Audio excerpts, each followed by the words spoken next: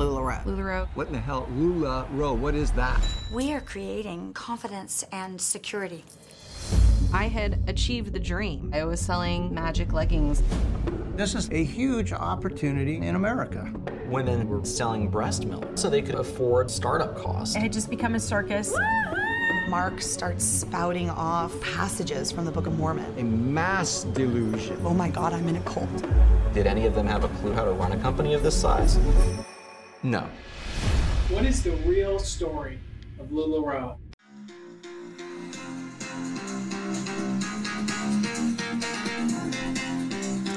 Woo! Starfish! Woo, American Curry! What's going on? Yeah. So today, we are gonna sell some leggings on our podcast. Oh my gosh, leggings! I need leggings so bad! Yeah! Alright, I'm just kidding. Oh, I really wanted leggings. I know. Actually, I have a great story for us today. And this is such a big story that it's one of those that I'm going to have to make it a two-parter. Okay. Yeah, so today we are going to talk about a typical classic pyramid scheme. Fun. I love those. Oh, I know. They're like one of my favorite American frauds. The power of the pyramid. Oh, yes. So this scheme comes to us from Corona, California, which I believe is a subdivision of LA. I know a little bit about California, not too much, but you know. Yeah. So this is about a couple by the name of Mark and Deanne Stidham. Okay. Or Stidham. I'm not really sure exactly. Yeah. You know, I'm bad with names. Historically. So basically this couple, they started a business out of the trunk of their car selling maxi skirts, which I had to look that up because I don't really know what the hell a maxi skirt is. Do you know what that is, Starfish? Is it like a short skirt? I don't know. It's kind of like a flowy skirt. Oh. I don't know if you remember, one of our flamboyant friends used to wear them all the time. Oh yeah, okay. And he loved them. Yes. They're just kind of like a real flowy, elasticy, comfortable material. Okay. I don't know. I think I might have owned one at some point. I'm not really a dress skirt type of gal, so Right. But anyway, so they were selling these maxi skirts that had different patterns out of the trunk of their car. They started this in 2012. Okay. So pretty close to 10 years ago. Yeah. And so they just kind of sold these maxi skirts to a few retailers here and there. And they started to realize that this was actually going to make them some money because people were very interested in this. Because what they could do is they would go to all the fabric stores in California and they would just buy up all the different fabrics and stuff. And then they would just turn them into these skirts that they were selling. And they realized that they were able to start getting people interested in some of the local retailers were buying their products, so they're like, oh, we're actually able to make a bit of money doing this, you know? Yeah, this sounds legit. Sounds legit. Right? Yeah. Sounds like a pretty good way to start a business, right? Yeah. And so what they did then was they realized that they wanted to start their own business. So they named the company LuLaRoe. What's that? And LuLaRoe. I know. So it was named after their first 3 grandchildren. Oh. So Lucy, Lola, and Monroe were the Oh. names of the grandchildren, yeah. So they actually started to become pretty successful with this. So they started recruiting people to resell their skirts at their stores or online through social media. Then they realized that there was this huge untapped market of stay-at-home moms looking to make extra income on the side, which we all want that, right? We all have our side gigs, Right. so yeah. So this is our side gig, right? Yeah.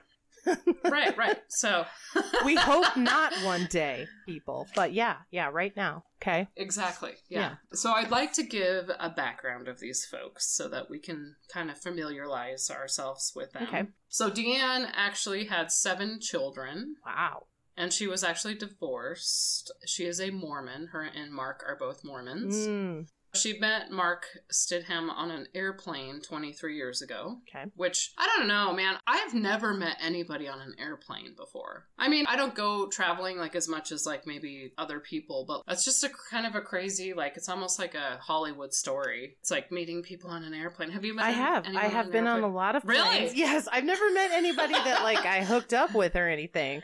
But I've met friends, and then we kept in touch. And mostly I cheat, though, because it was like business stuff. So, of course, you all know why you're there. We were able to talk shop a little. Sure. So anyway, so they met on an airplane and hit it off. It must have been a really long flight. It looks like they had a total of 15 children together between her and Mark. Wow. And also adopted. They adopted a lot of kids, It's the LuLaRoe bunch. Yeah, so it's like a Brady bunch of LuLaRoe. Right. And I mean, good for them. They're adopting kids, you know, they started this business, seemed pretty legit here at first, right? Yeah. They got married in 1998. So Mark actually worked in construction before he started the LuLaRoe. He basically had the ideal middle-class childhood, grew up a Mormon guy with his parents actually were into Amway, which is another, now it's not a pyramid scheme, you know, because there is a difference between MLMs and pyramid scheme. They're like an MLM, but it's like the Tupperware parties or Pampered Chef where you're selling other people's stuff to make a profit and sign people up to help you sell and do little parties and all that stuff that I hate. Right. Now it's like all online too. They like send you these invites online and you're like, no thanks. Right. In 2013, they became incorporated. And then in 2014, they decided to add leggings to their line of clothing. And that's where things took a turn for this company. So I want to talk about this for a second because it's important. So I think it's a genius model. And it really could have worked. And it really could have been really great had they just done everything correctly. You know, we talk about this a lot. It's like if you just would do the shit correctly, it could be a really great thing. Right. So what they were doing was basically they hired a designer to design the patterns for these leggings. Yeah. And then they had a manufacturer that would manufacture the leggings for them for the different patterns and sizes. And so it was kind of like the Beanie Baby sensation you recall from eBay, where it's like, I mean, that could be a whole nother show on that. Yeah. But anyways, so this one is, it's like we're creating scarcity by saying, okay, well, you can only get like these type of printed leggings for only a period of time until the pattern is done for. So like they're unique, right? So, and that's what you want. Right. When you're doing a business, you want to create something that has a scarcity in the market and something that is rare. Nobody wants to wear the same leggings as their neighbor, I guess. Right. Okay. Gotcha. Yeah, like you don't want to go to Walmart and Target and get the same thing, right? Sure. Like you want your own unique stuff. Yeah. So they've created this brand, and I mean, it's genius, really, because it's so much better than a lot of the Me Too products that you see on Amazon and stuff like that, where it's a bunch of sellers sell the same stuff. Yeah. So I loved that they were doing that, and they realized the potential of that. But the problem is, a lot of these people, they have great ideas, but they don't have the business know-how to do the kind of stuff that they need. So when they started LuLaRoe, it became a sensation. It was very fast moving. That grew very quickly to what they were doing. Instead of them going and hiring a professional, like I like to do when I start business, or when I started my business, I like to have a group of professionals that I work with that know what they're doing. Like start with your financial team, like have a team of CPAs that, like, you know, if you're going to do something, do it right. Yeah. The first time. Yeah. Anyhow, so they hired their whole family to work for them. Okay. Like their children, basically. So they're like sweatshop children. We're down in the basement, like making pants. I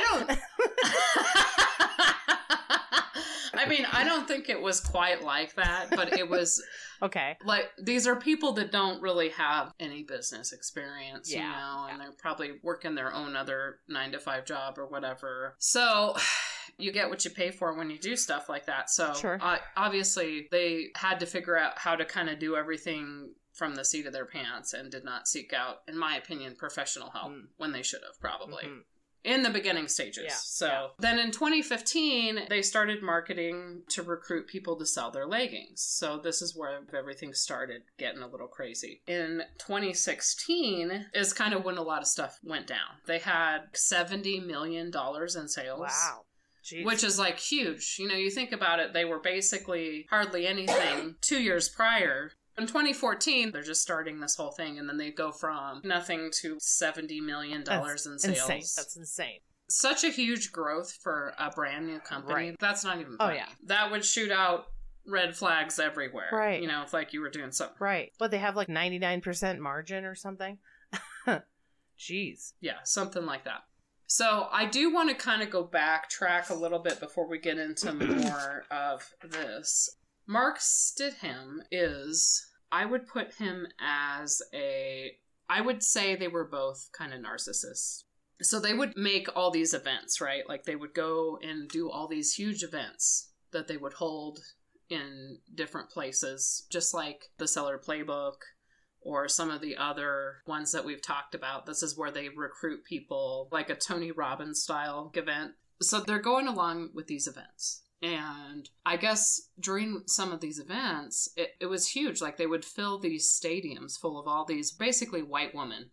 There was not a whole lot of diversity with this. So these are all stay-at-home moms, middle-aged white women. And so during one of their seminars, Mark Stidham decided that he wanted to start spouting off quotes from the Book of Mormon during like their recruiting for the, I would say, victims of the company.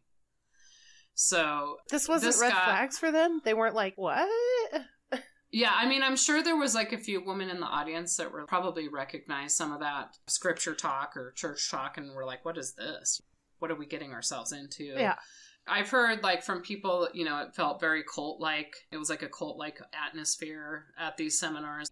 Later on, they hired a bunch of celebrities to come in. I mean, it was just crazy. It was just this whole event around these women. Huh. That was just to suck people in, basically, to get as many people involved with this. Here's where it gets crazy. So the startup cost for the average person for this was anywhere from like $2,000 to $10,000. So these women were going to like get a package of all the pants, of all the leggings, and they would have to sell a certain amount. Right. Okay.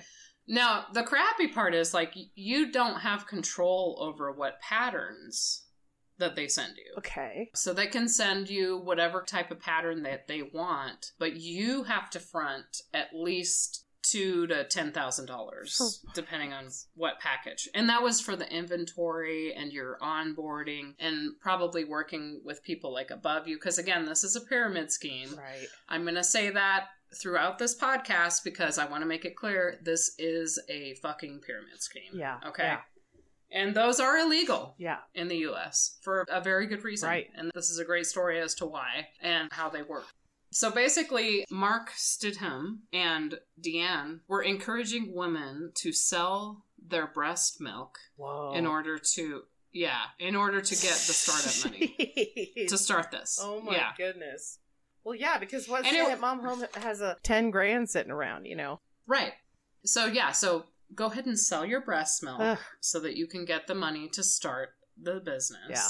He also used patriarchal language, reinforcing anti-feminism. He would say things during the seminars. This is Mark Stidham. Don't talk man to man. This is what he wants you to tell your husband about this business that you're starting, okay? So this is what quotes from him. Don't talk man to man. Don't mother him. What?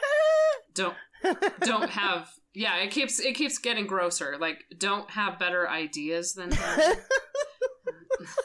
These are obviously things she was doing right to him.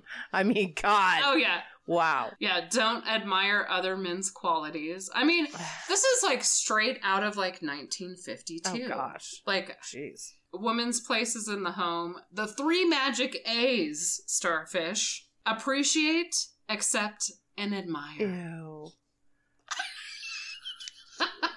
And A time to let him be your hero. Oh. Why Yeah. does this have So- anything to do with anything? Like, they're trying to sell pants here. I don't get this. Like, Right. So mind your business, Mark. What they're trying to do, I know, Mark, like, I don't know where that comes from, but I think what he was trying to do was trying to convince the husbands to give the ladies money to buy into this group, right? Oh. So he's like, well, you have to please. So here's what Diane said. This is quite appalling, but this is out there, and I'm going to read it right here. She said, all you have to do is get on your knees for 5 minutes a day and please your husband, and he will let you buy whatever you want. I was going to say, you might as well just tell him. Satisfy him. Jeez. And he give you some money so you can buy pants. Wow. So you can buy some pants to resell. Oh my goodness. This is nuts. Oh, yeah. So basically, they started, like, trapping people and forcing their husbands to, like, quit their jobs. And we're going to get into more of this coming up on our next episode. We'll go through the business structure of, like, how this all went down. But they were basically forcing all of these people to believe that you're going to retire your husband with this money. Like, look at our top sellers and look how much money they made. They'd bring their top, quote unquote, 1%, which is the top of the pyramid. Yeah, of course. The top of the pyramid always makes money. Yeah. Yeah, right. yeah. You know, the first, like, 5 retailers that they probably started working with and then recruited from there in this pyramid of crap. And then they have, of course, different names for each of the pyramid. The mentors are the ones on top and the coaches below mentor and the trainer, you know, so on. Barfy. Oh, they like Barfy drew pyramid out scheme. the pyramid and was like acknowledging the pyramid even. Wow. Yeah. Oh, well, I can't wait to hear the second part of this thing. Yeah, I mean, it just keeps getting better and better. So, Okay. Part 2, we're going to discuss what happened with LuLaRoe. Sorry. Lulu. LuLaRoe. Okay.